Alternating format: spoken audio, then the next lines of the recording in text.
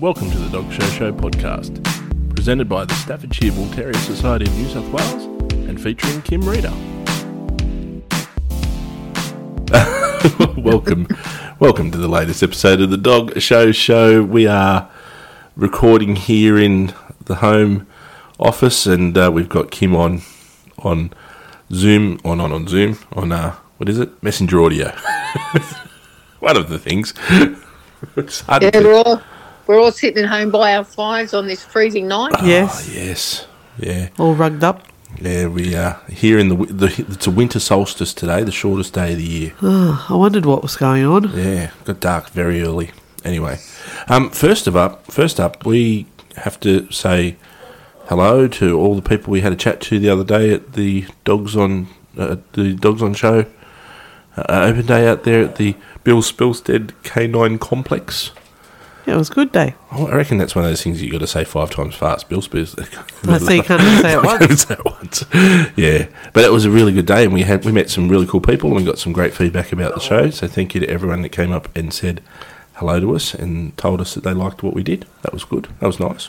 Yeah, It was lovely, wasn't it? Yeah. And we saw some... I didn't get to see who got best in show. But there was... Lars Abstow got best in show. Oh, did it really? And runner-up was the Standard Poodle. Okay. Yeah. Well, there you go. It's there were some lovely dogs out there. Very, very nice looking dogs. So, and we're appearing in a couple more dog shows over the next couple of months, but we'll plug those when we get a little bit closer to them as well. Appearing. Look at us. Like we're members of the Home and Away cast. just line up for autographs. Oh my goodness. Yeah. You know what? The day that somebody says, "Can I take a selfie with you?" That's it. I know we've made it. Oh, really? Is that what you're hanging out for? Yeah. Can I have a selfie with you? I'll see what I can do for you. But when we were, when we were there discussing having a chat, we were talking about like transporting dogs, because there's people there from all over the country, and there's people all over the state that day. And I had walked around and chatted to a few people who had been at like Newcastle the previous weekend and had been all over the place to go to shows. And we were talking about transporting the dogs. Yeah. And given that these things are held all over New South Wales and all over Australia and all over the world, if you're getting into dog shows, you're going to be doing a lot of travelling. Mm. And so I guess we kind of got to look at, well, what are some of the ways to travel safely with your dogs, and what are some of the rules, like around having your dog properly restrained in the vehicle, and just generally getting from A to B safely. Mm. Yeah. And the other thing, when we were at the show on the weekend, when we were leaving, there were a lot of people that were packing up their cars and had all sorts of things inside the car. So I thought tonight would be a good opportunity to discuss, what are the things you've got to prepare for when you're going to transport your dogs. And also we want to talk about not just travelling by car, but also travelling by plane. If you're going interstate or you're going overseas for dog shows, how that would work. Because I know, Kim, you've got a lot of experience in that area. Yep. Well, most people who've been in dogs a long time have had experience with travelling dogs, importing, exporting as well, as well as travelling them to show, and for breeding and all that kind of stuff. So there's heaps of things that come into play, and there's lots of new legislations and laws that have been brought in that weren't in the old days as well. Yeah. So we'll talk about that in a little bit. But first off, if we can talk about travelling by car. So what's the best way, would you say, Kim, what's the best way to transport your dog by road? So they need to be in a crate, or how do you normally transport your dogs by road? Well, actually, there's a law now. The law is that you're not allowed to have a dog loose in a car. And even if you're taking the dog, it's not a show dog, they're supposed to have a harness with them tied in the seat. Yes. So that they don't climb around. So there is now laws in place for just general travel.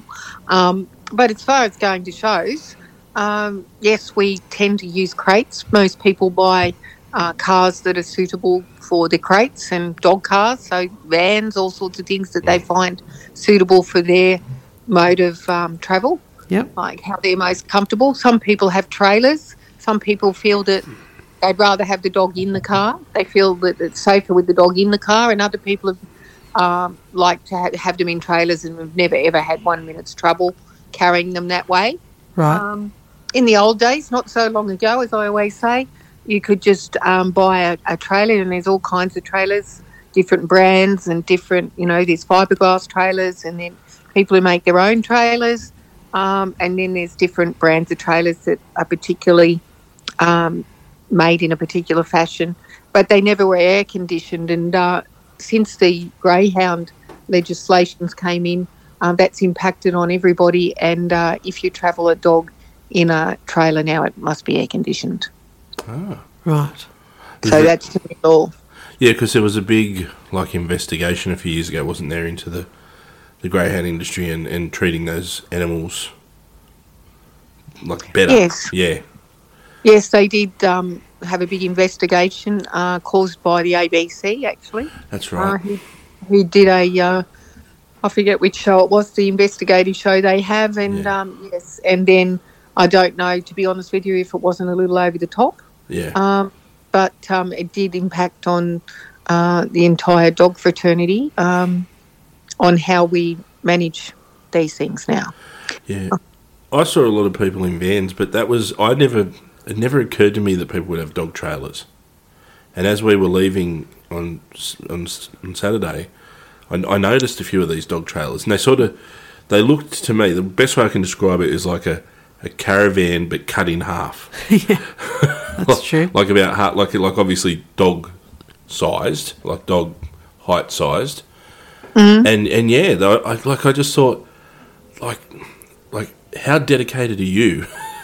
I get that you might buy a crate, pop it, maybe even buy a station wagon or a van, but yeah, man, are they like the hardcore dog people, the people that buy dog trailers and? Well, it's about the amount of dogs you got to carry. If you take a big entry to the show, you need the room. And I know our very first trailer was remember the minivans? Yep. The back half of a minivan. Oh, wow. Was our dog trailer, and was all, made specifically, and that's what we used to use. But then, of course, when we had a bigger entry, we couldn't fit everybody in, so we then decided we needed a proper one. We had I've still got it, a space age looking fiberglass trailer, like the aerodynamic looking. Yeah. Right. So what do they look like inside? What do they have inside? Well, they're just set up inside like crates. Like they've got dividers, which are usually weld mesh. Sometimes people have, actual dividers that aren't see-through, so made of wood or whatever they've made it of, and so they can't see each other. And mostly they just have weld mesh, and the dogs can see each other and cuddle up to each other or whatever. Sometimes they put two in one area. Sometimes they put one, and they have doors that let them out. So they got a door it's like a crate on wheels, really. Yeah. So it's all divided up that way, and then as I say, they're air conditioned now, and the dogs often when they go away for shows, they travel in those. Obviously, they do all their exercise, but given that in this country you're really not allowed to take a dog into a hotel or a motel, that's where they sleep often. All right. So people just put them in there, lock them up, so that they're safe. Yeah. And and they sleep in there and get up in the morning, and usually people find a big park or paddock and just let them go. Right. Especially in the country areas. Yeah. Because I was having visions of it being like the inside of a limo where the dogs all just hang out. And Not like with a mini bar and a... Oh, definitely a mini bar. Yeah. Actually, not in too my far-fetched, dreams. but like a speaker system. Yeah. Like Who Let the Dogs Out by the Baha Men. Like the dog trailer of my dreams is a limo. They've got to intercom into the car to tell people what's going on. Yeah, that's right. or so if you're driving, you can just every 10 minutes or so, good boy, that's a good boy sitting in the trailer. That's right. I gave up on trailers long ago. I just take a couple, and I just prefer they're in the car with me, to be honest. Yeah. It's a.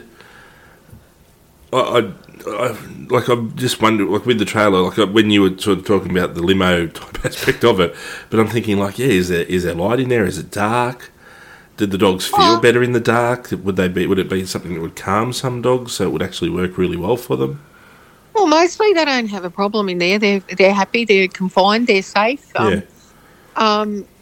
There's, they used to have, or they still do, spinners on the top. Sometimes they have pop-up things, but obviously when you're travelling at the speed you are dragging a trailer, you need to have it safe, so it has to be locked down properly. Right. So are there rules around the length of time that you can travel with your dogs without a break?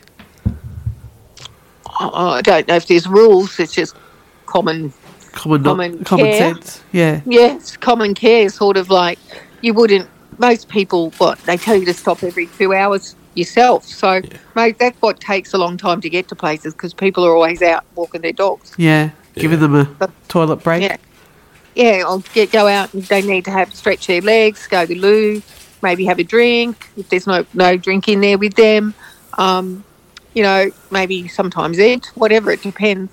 But, mostly dog people are stopping and getting the dogs out and going for a walk or go to the toilet with them or whatever, and then put them back and keep going. So it always is an additional time onto your travel time when you're you're taking dogs with you. I'd imagine in summer it'd be even it'd take even longer because in summertime you'd have to have more breaks. I'd imagine, unless if you're air conditioned, you're all right. Air conditioned, yeah, or the car's air conditioned. Like, a lot of people, they buy a new car and you'll hear them talking about, well, I got that one because it's got really good air conditioning in the back. Yeah. Because the dogs will find summer. Like, I think somebody told me the Muck has a really good air conditioning in the back. Okay. What's it called? The Muck or something? The Muzzles? I can't remember which one it was, but one of them, they have those MUX. SUV. MUX. Yeah, a Muck. Yeah. That's it. An SUV. It's got really good air conditioning in the back. That's why they bought it for the dogs. No other reason, just the air conditioning in the back. Yeah, wow. You know what just occurred to me? Doesn't Kim's car have heated seats? Yes, and cooled seats. Yeah, so your dogs are loving life in winter. They are. Not to mention myself. You just imagine the other dogs. Oh, their car's got heated seats. They're fancy. Right. Spoiled bitches. I don't know what we did in the 70s and 80s when none of our cars had air conditioning. Like, how did we survive? I don't know. I think I mentioned in the 70s and 80s we'd get in the back of the ute with the dog. Yeah. The kids would sit in the back of the ute with the dog and go to the dog show. So I think very different, Put the kids in a crate. Yeah. And the dog's in the car. Well, I'm not sure. That hasn't happened. It was the 70s. We don't do that anymore. That's right. No, we have to have them strapped. Although I was thinking before, like when you were talking about having to sort of stop everything and let him out, let him go to the toilet, that's exactly like travelling with kids. Yeah, true. Exactly. That's right. Except the dogs don't go in the shop and go, can I have a drink? Can I have an ice cream? Can I have a chocolate? Can I have? That's right. So then you do get the dogs that are like kids that get car sick. Oh, yes. Yeah. Oh, that's the other thing. Oh, my gosh. Yeah, they're not fun. But there's good ways of dealing with that before you leave. How do you do that? Junket tablets. Oh. Okay. The junket that you make the dessert. The curds stuff. and whey. I was going to say, curds and whey, yeah. Yeah, so you just give them that beforehand. Sometimes, they're all a bit different. Some of them ginger works for them. Uh-huh. Obviously, don't feed them before you put them in the car. That's not helpful. Uh-huh. And it's often to do with middle ear. Right, yep. So it's the same in kids, I think. Yeah. And so you just have to address that, really, and then make sure they've got a lining on their stomach. Right. which is the junket tablet. Which is the junket tablet. Yeah. All right. Now that's the kids. What about the... No. So that was that sort of goes into my question that I had. Like, how do you prepare your dog for travelling long distances? So that's a good tip Yeah. for if your dog gets car sick. Yeah, I think I've had a couple of car sick dogs, but only ever one kid, and I think the kid was worse than the dog when it was car sick, I tell you. Yeah. Had more volume. Yeah, that's right. No. But, basically, look, most of them are fine. You'll find that when they're younger, they may be car sick, and they tend to grow out of it. But basically, it's not any real way. A lot of them love to travel in the car. That's the thing. They love it. They enjoy it, Jump in the car, get in and snuggle up on their bed in their crate, and, you know, they'll sit there and look around and then go to sleep, and they enjoy it. Yeah. The only ones that you get that are issues of often a dog that's anxious anyway. They'll get in there and get a bit stressed, or haven't never been in a car. That's often a case. You should really, take them in from early, take them for drives from early. Otherwise, they think, what's going on? I don't know what this is. This is terrible. Have we had this experience by the sound of your laugh? Yes, we have had that experience. Daisy is very good now. First couple of times we took her, we would have her in like a mesh crate, like a travel crate thing, and she would cry and whinge. And jump out of it. And so Barb took her across to her mum and dad's one day, and she felt bad, so she sort of opened the top of it and to pat her. Well, Daisy climbed out and hung off my hair and climbed up Barb's arm. And was screaming like a newborn baby. Yeah, and was hanging off my hair. Oh my gosh! What have I done? Driving down Heathcote Road of all places. Yeah. Oh wow, that's dangerous. Yep. So we've had that. She's actually really fantastic in the car now. Yeah. She does occasionally want to come and climb on your lap for a cuddle, but you just kind of gently hold her there. But she doesn't cry or whinge or scream anymore. And for the most part, she's actually a really good traveller. She'll just lay on the seat. And like you were saying, I think she enjoys it. Like they enjoy it. They know that it's an adventure. Yeah, and they're happy to be with their families and their friends, and they get used to it. It's just strange in the beginning. They go, well, what's happening? Yeah, that's right. Well, I also get the sense with her, I mean, you know, and maybe your dogs sort of do this as well. Like, she knows where we're going, and I won't say any of the words of where we go because she'll think we're going there. But like, if we say we're going to Barb's mum's and we say we're going here, she's like, she knows she's going there. So it's almost like she sort of gets in the car and says, "All right, cool, I'm off to Nen's house, I'm off to Ma's house," or something like that. So, you know, would you have dogs that were similar to that? Like, they know they're going to a show. Oh, I'm going to go to a show. Well, yeah, they know by the routine they're going to a show. If they're not going, if they go in the vet, they know it's not a show. I can agree with that.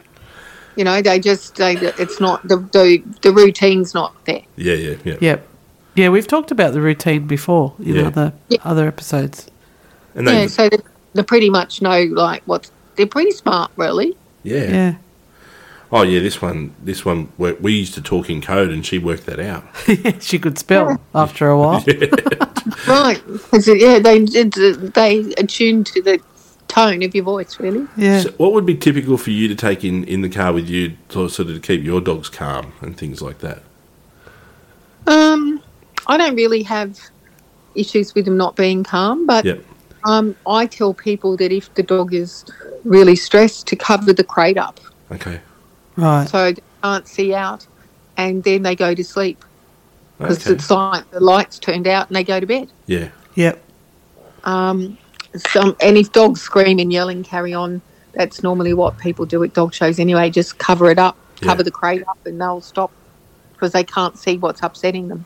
Right. Would something like a favourite toy work, or like a towel or a blanket or something like that they find comfort in? Yeah, so I suppose for some, but I don't think they think, I don't think it's like I've got my toy, I'm okay. I don't think that's, might be for some dogs, not that I've ever understood, but a distraction sometimes, you know, a bone to chew or a biscuit, or that it's a pleasurable thing when they get in there, that they're going to get a bicky. Yep. that kind of stuff. Usually food, usually use food with mine. Yeah. But maybe a comforter might work, but I've never used that method. I like the idea of actually covering them over and making them feel like it. We're doing that with our birds at the moment, so we can't hear them chirping. Just covering them over and making them feel like it's night time. Yeah, that's right. So if you go, through the routine of doing these things, but most dogs they might look out the window, but then they tend to lie down and go to sleep anyway. Yeah. The motion of the car as well, like a baby. Oh yeah, it puts them to sleep. Yeah, rocks them. Yeah. And look, our dog well enough. She also likes to bark at the occasional truck and motorbike and things like that.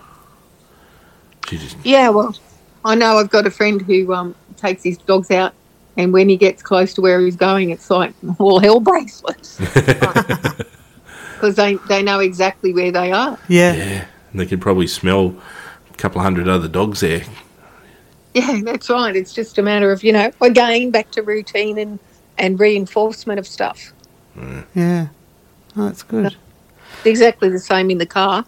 But yeah, I'm a big believer in having them confined in the car for lots of reasons. I know I've had dogs climb up on my lap while I'm trying to drive, and it's not been very safe. Yeah. I just think it's really important that, that they're in a confined space. Some people set the back of their cars up with, those barriers. Those they can be perspex or they can be like a weld mesh. Yeah. Yep.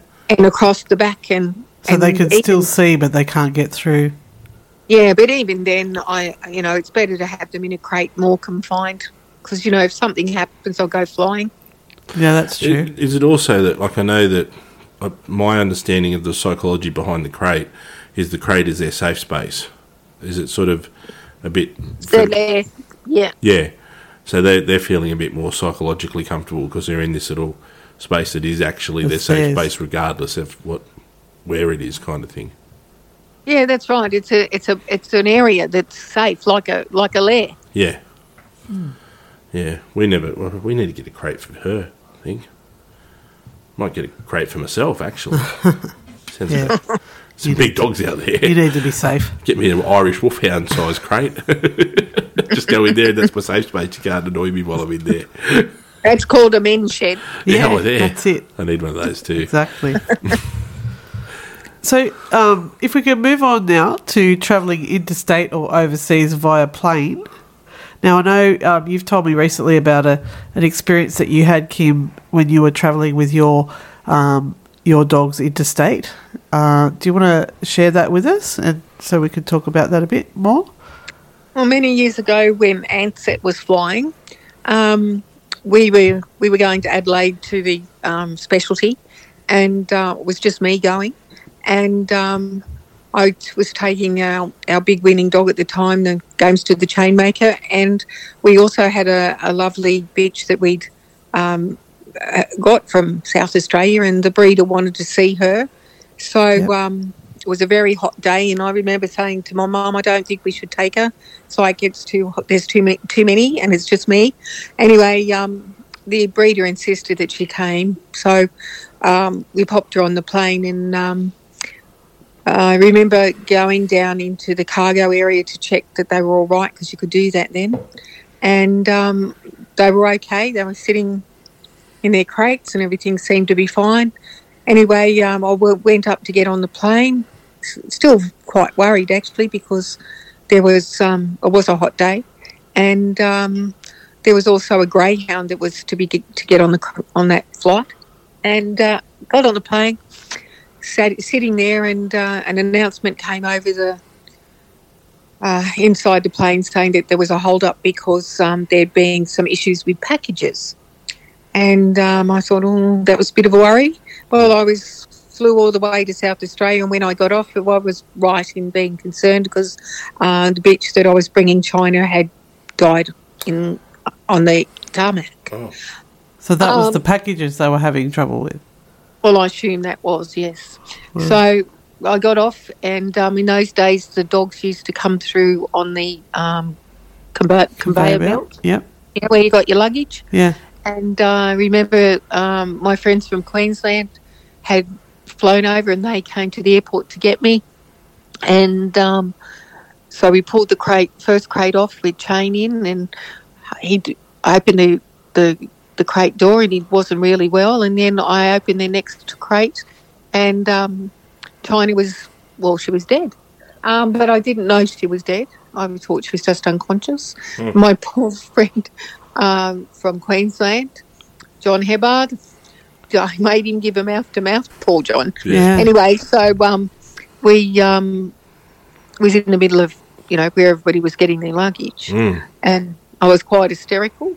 And anyway, he said, no. So I went down to the Ansett where you checked in and said, so can somebody help? My dog's dead, basically. They came out and took me away to a room. And I remember ringing my mum and telling her what had happened. Like, China's dead, Chain's half dead. We're going to go to the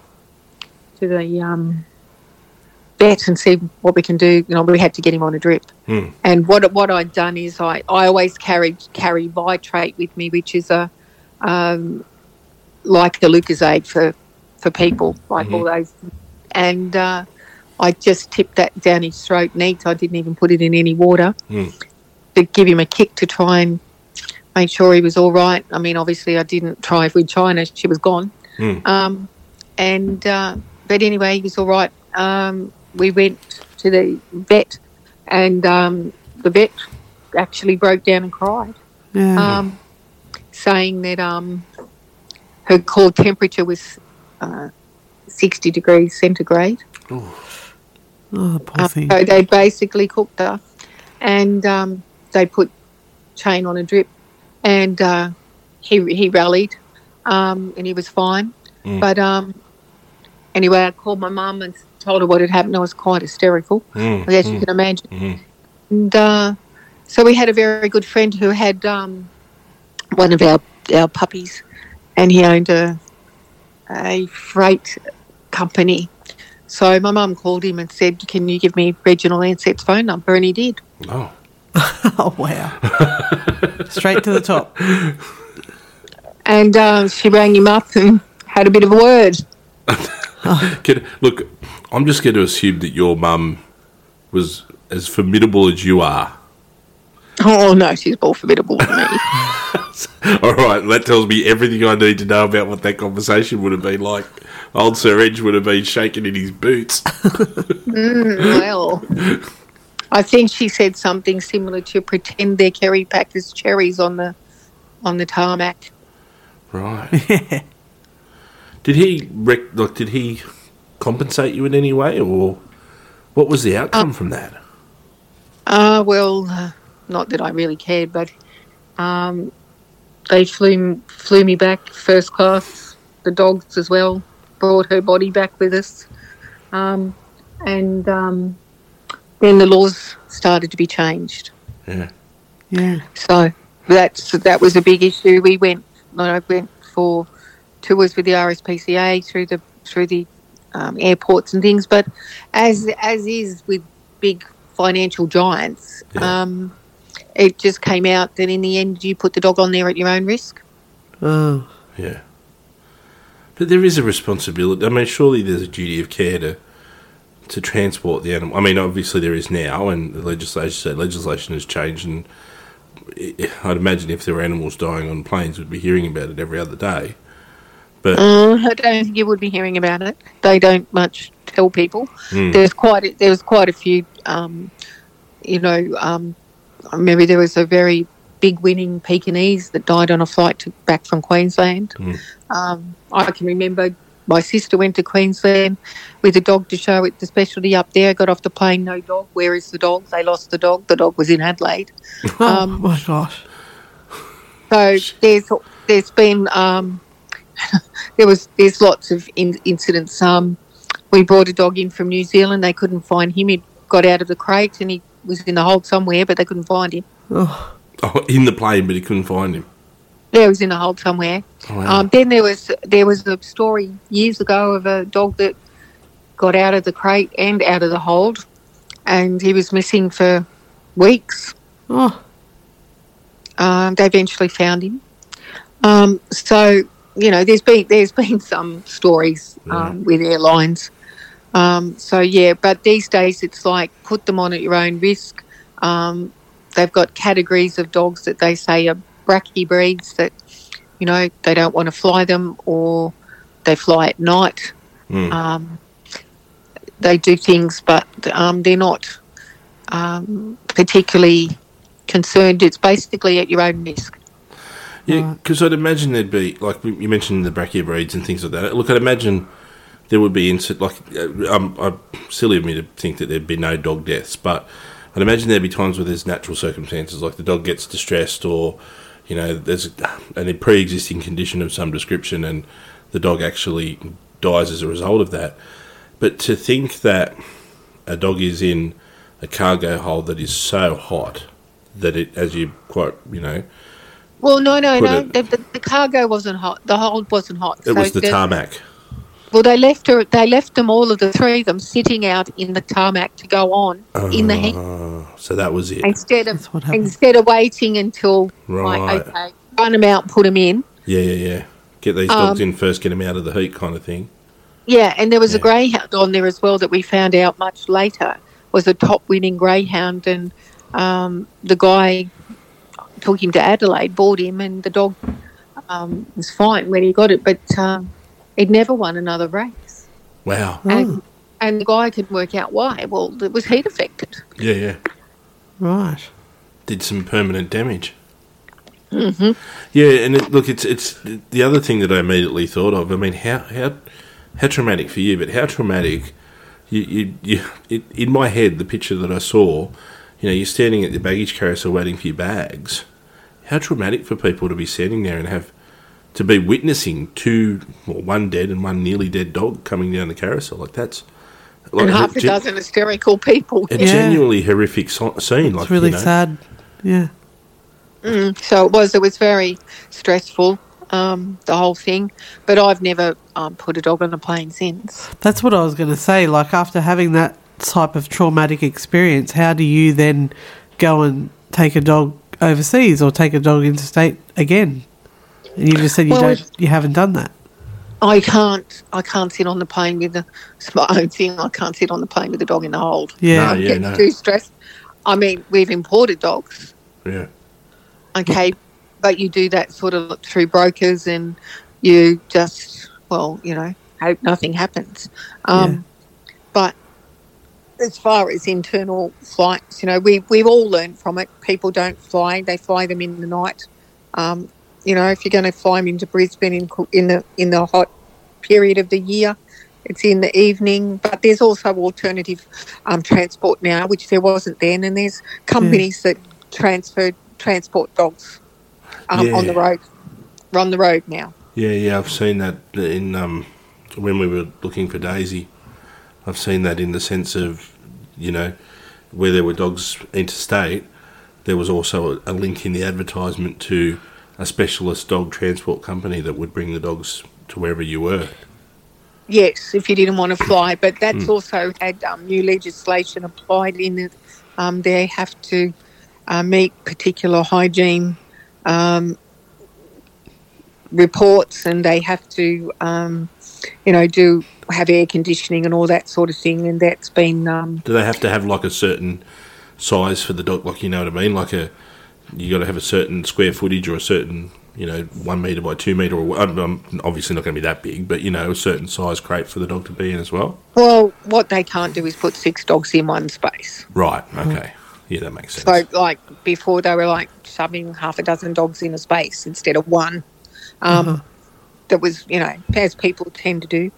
There's regulation and legislation on that now, just to make sure that, that they stop and that they're clean, and that they're not overloading and cramming all these dogs in there. Yeah. Yeah. But most of the reputable transport companies wouldn't do that anyway. It was just the little blokes that were trying to do that, but they've got legislation now and they run through everything to make sure everybody's doing the right thing. Yeah. It's pretty sad you have to do that, but it seems to be the way of the world of everything, lately. Yeah. But yeah, so that's a lot of the ways that people transport. I mean, I'm probably going to go over to Adelaide in November and I'll drive it. Yeah. Right. I had somebody come over the other month. They drove it. So the dog people have the greatest kilometres on their cars. Yeah. And they know every nook and cranny of their countryside. So they tend to drive everything. Wow. Well, Yeah. that's a good way to get to know the little towns and places along the way. Because that's another good thing about dog showing, is doing that sort of thing, seeing all the little places. People that say, I come from a little town called Temora, and you probably never heard of it. Of course I've heard of it. I went to a dog show there. It's a lovely RSL club in Temora, actually. I had dinner there one night. Oh, where are you getting around these little places? I had to do training in Temora once, many years ago. Okay. Yeah, stayed in a lovely little hotel, had dinner at the RSL. It was very nice. Yeah, it is a nice little place. So there's lots of little places that, dog people get to know. So, that's because they just tend to drive it. People that drive from Perth to Sydney to a dog show, I've seen them do that. And I go, that's pretty brave on that desert. Oh, no, we had fun. It was great. Yeah.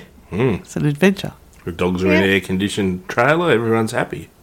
That's right. Everybody's happy. The kids were happy. The dogs were happy. And here we are. We're having a hoot. Look, I reckon if you really got into for the people out there that are newbies, I reckon there's a couple of ways to do this. Because I noticed the other day there was some notification about sort of camping at one of the shows. And I reckon, buy yourself some good camping gear, set your dogs up in a nice little dog trailer. Because when you were talking before about not being able to stay in hotels, just in my mind, it's like you pull up at a camping site somewhere, you've got your dogs in the trailer there all happy, you've got a little tent set up, maybe some, little marquee set up, and Bob's your uncle. It's like just going on a nice little camping trip, but with half a dozen dogs in a dog trailer. Well, a lot of people do have that lifestyle. That's right. That's what they do. And then, others will say, I'll come over, I'll just put the caravan on the back. Yeah, that's the other thing I was thinking, yeah. Yeah, and they'll bring their caravans with them and that's where they'll stay. Yeah. They'll just book into, a caravan site, which is usually on a dog show ground somewhere. And, that's the sort of thing. The other thing is if you're really upmarket, you can get what do they call them, a Winnebago. An RV, Oh, yeah. yes. Yeah, now we're talking. Yeah. Now, there's not a lot of people in this country that do that, but that is the MO in America. Yes. They've all got, they're not Winnebagos over there, but RVs. And Yeah. I can remember we went to Montgomery in Philly one year and it rained like I've never seen it rain ever. It's like the sky opened up and, it was up to your knees in 2 seconds flat. And they said they couldn't hold the show because, the ground, we just sunk in the ground. Yeah. So what they did was find another showground, which was, bitumen. And in the meantime, everybody just drove their motorhomes to the local shopping centre where the restaurants were, and there was just loads and loads of them all lined up in the car park. Oh, my gosh. They all went in and we all went in and had something to eat, and then everybody went to the new showground and set up in the rain, but at least they had stable ground under them. But yeah, that's how it is over there. Over here, it's not so upmarket. I think there's been a few people with SUVs in their time, but not so much recently. It's more the caravan and the tent, the one-man tent. Yeah. Well, look, if we ever find ourselves in that position, Barb's brother knows all of the cheap camping spots around the joint. He's a camper with his family. So I tell you what, I can see it. I can see the perfect storm brewing at the moment, darling. We'll get some camping gear. The only stars I sleep under are 5 stars. Okay? That's right. Yeah. Get it right, mate. Not a Bohemian. Not a bohemian bone in her body. No, if you ever see her in a tent, it means she's lost. That's right. Lots of tent. Oh, goodness me. Oh, goodness. So, And I'm with you 100% Yeah. there. I can tell you a story. We did it once. I think it was in Tamworth in the middle of winter. Like, it was crazy. It was so cold. And I can remember, dog show people often sleep in their clothes when they're out camping. Yes. Yep. And, of course, there we are in our Joan Collins 90s, as we call them. And we go, maybe not. And I can remember, that everybody's asleep in their cars and everything. And I remember waking my family up and going, I don't know about you, but I'm going to a motel. Right? See ya. And found this lovely motel with all the mod cons. Sorry about that. Not I can't do bohemian. Sorry. Good, but as you sashayed in with your Joan Collins 90 on. Yes, that's right. And, I need a room, please. Yes, right. Excuse me. I can't cope out there.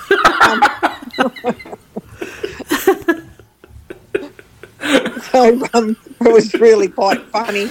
I just went, I don't know about you, but I'm going. Yeah. Come on. Got in a lovely hot shower, made a lovely cup of tea, turned on the electric blanket. Come on.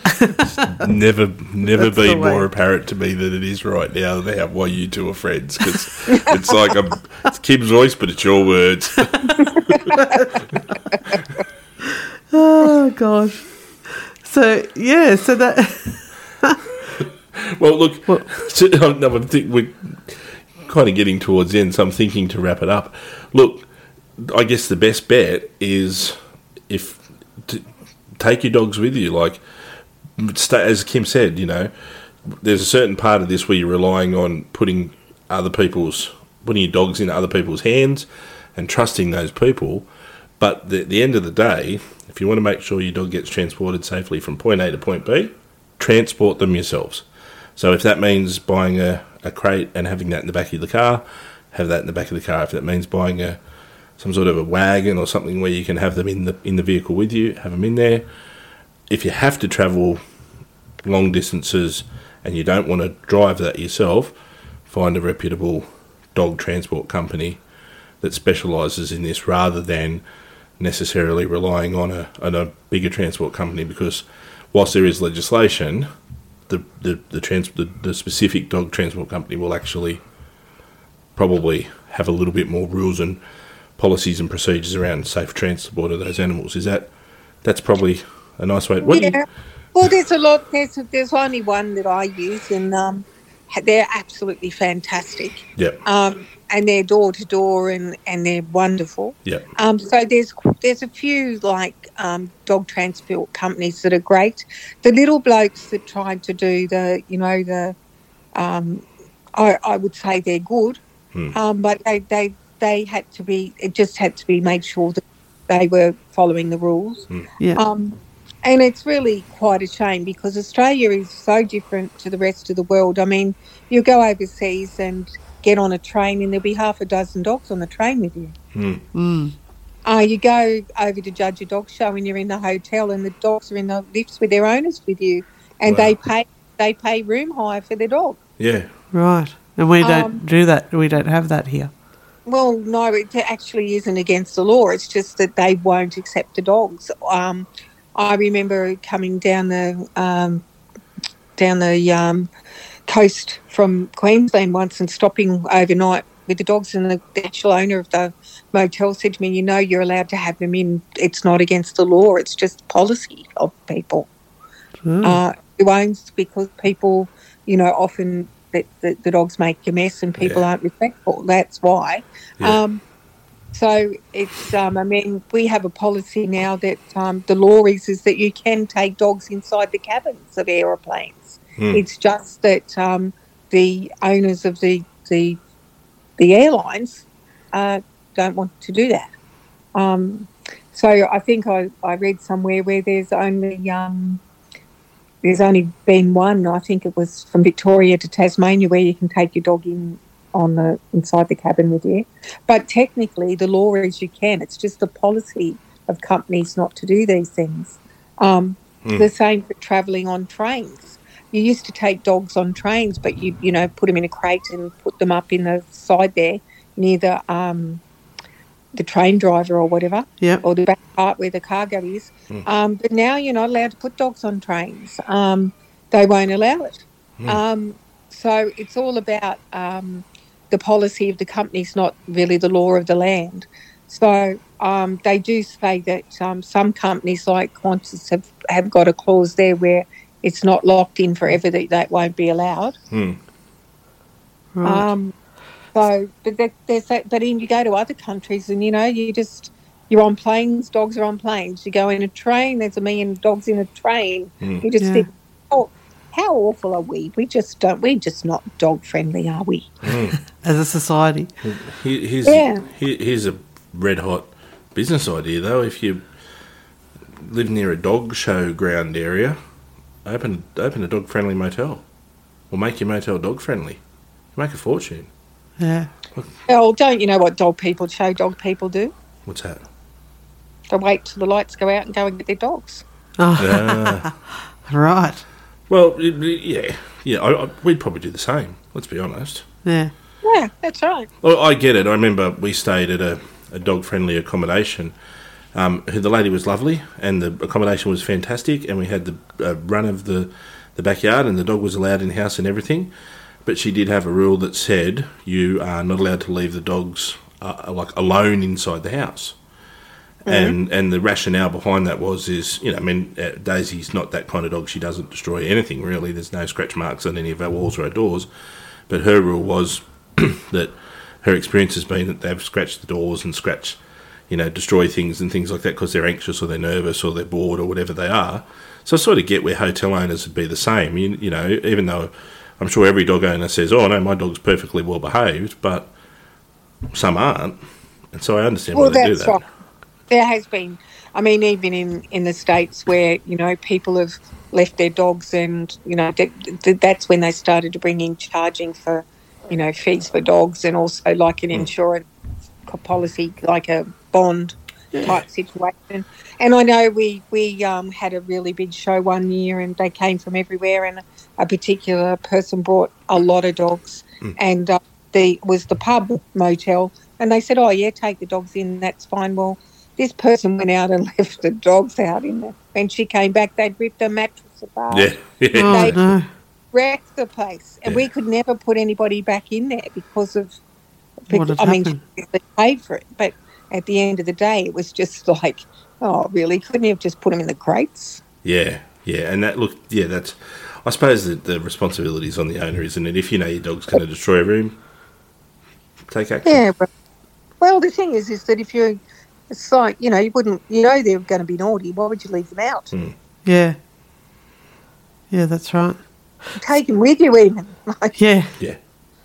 So we were talking in other episodes we've done about how it's become more difficult now to get dogs from overseas or travel to shows overseas with your dogs or get dogs from overseas to come to shows that are here. Is that all due to what we've been talking about, like the difficulty in travelling via plane and things with your dog? Or is it more quarantine stuff?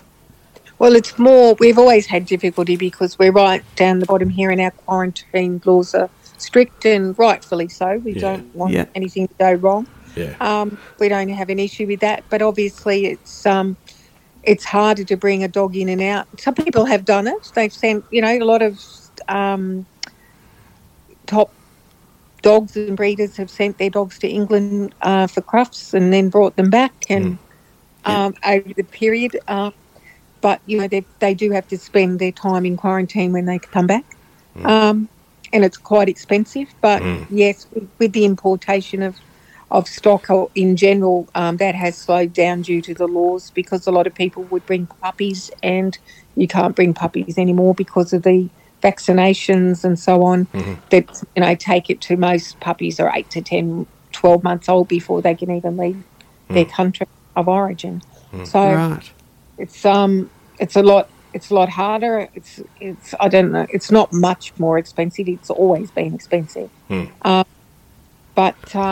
yeah, but you'll find that if you go to quarantine, you know, there's lots of dogs that come into the country, people just bringing their pets with them, or, you know, and the company that's bringing them here to work will pay to bring their dog, or, you know, it might be somebody in the forces, or that sort of thing. So there's always dogs coming in, but as far as show dogs coming in, people, there seems to be less of that due to, you know, the quarantine and the laws around vaccinations and things. But having said that, you know, there was never a real lot of them coming in anyway, but certainly a lot more than there is now. Yeah. Right. But I don't think people worried about the flight so much. I must admit, every time we've brought the most Staffords into this country, and every time a dog was on a plane, we were beside ourselves. Yeah. Until we heard that it was on the tarmac, and that it was because you'd get quarantine and go out, or somebody would go out that you knew, and to pick the dog up to take it to quarantine, and they'd call you and say, yes, it's safe. You know, it's in good order. It's not even puffing, and it's 100 degrees here. Wow. So I remember when we brought a Sheen in from Ireland, he came out of snow, and I thought, Oh, poor dog. because it was really going hot. Yeah. What a shock to the system. Well, they rang and they said, I don't know, it's not even puffing. I went, really? No, he's just bounced in as if nothing happened. Oh, wow. He probably got in here and went, oh, thank goodness, look at this, it's so nice. Bloody, I'm it was defrosting. freezing back home. Well, actually, it's really quite funny because we brought in Ashdog Mad out of England, and he used to live on the moors, and, you know, when it was cold like now, if we'd go to a show like in Canberra or anywhere, and he'd be running in the park, and you could see him go, oh, this is the life. Yeah. Freezing. He loved it. He'd be all like, this is brisk, I love it. Like, This is for me. yeah, this I feel like I'm at home. Yeah. You know, like an immigrant. But you know, it's but yeah, so it is quite funny. But yeah, it's harder to bring them in. I don't know that the flights were the issue. It's more to do with I think the cost and the you know, the legislations around the change of the age that you can bring them in and all that kind of thing. Yeah. Right. Right. I think we've covered just about everything, haven't we? Everything there is to know about transporting your dog. Anything so I guess, like we said before, buy a nice crate. Use the crate that they're comfortable with. Set your vehicle up. Lots of snacks. Lots of regular stops. Pig's ear or something suitable for the dog, and make sure they're cool. They're cool or warm as it needs to be. Lots of water, and go out there and enjoy travelling around and going to dog shows and have a little holiday and have a dog show at the same time. Well, that's it. That's what a lot of people do. They just wander around with their dogs, set up their pitch, their tent, and, you know, they've got their own generators. They just become so living off the grid, basically. Yeah. Can you hear? That's our future, darling. That's our retirement. Just rewind back and listen to what I said. I think 5 stars, mate. 5 stars. I think you'll have a map of which is the best motel. That's right. I'll be out. Right. I'll be out in the trailer with the dogs. I can do 3. Maybe definitely I could do 4, but 5 would be the optimum. Thank you. on that note, let's stop it there. Thanks, Kim. Nice. Thanks. Keep warm. You too. Bye.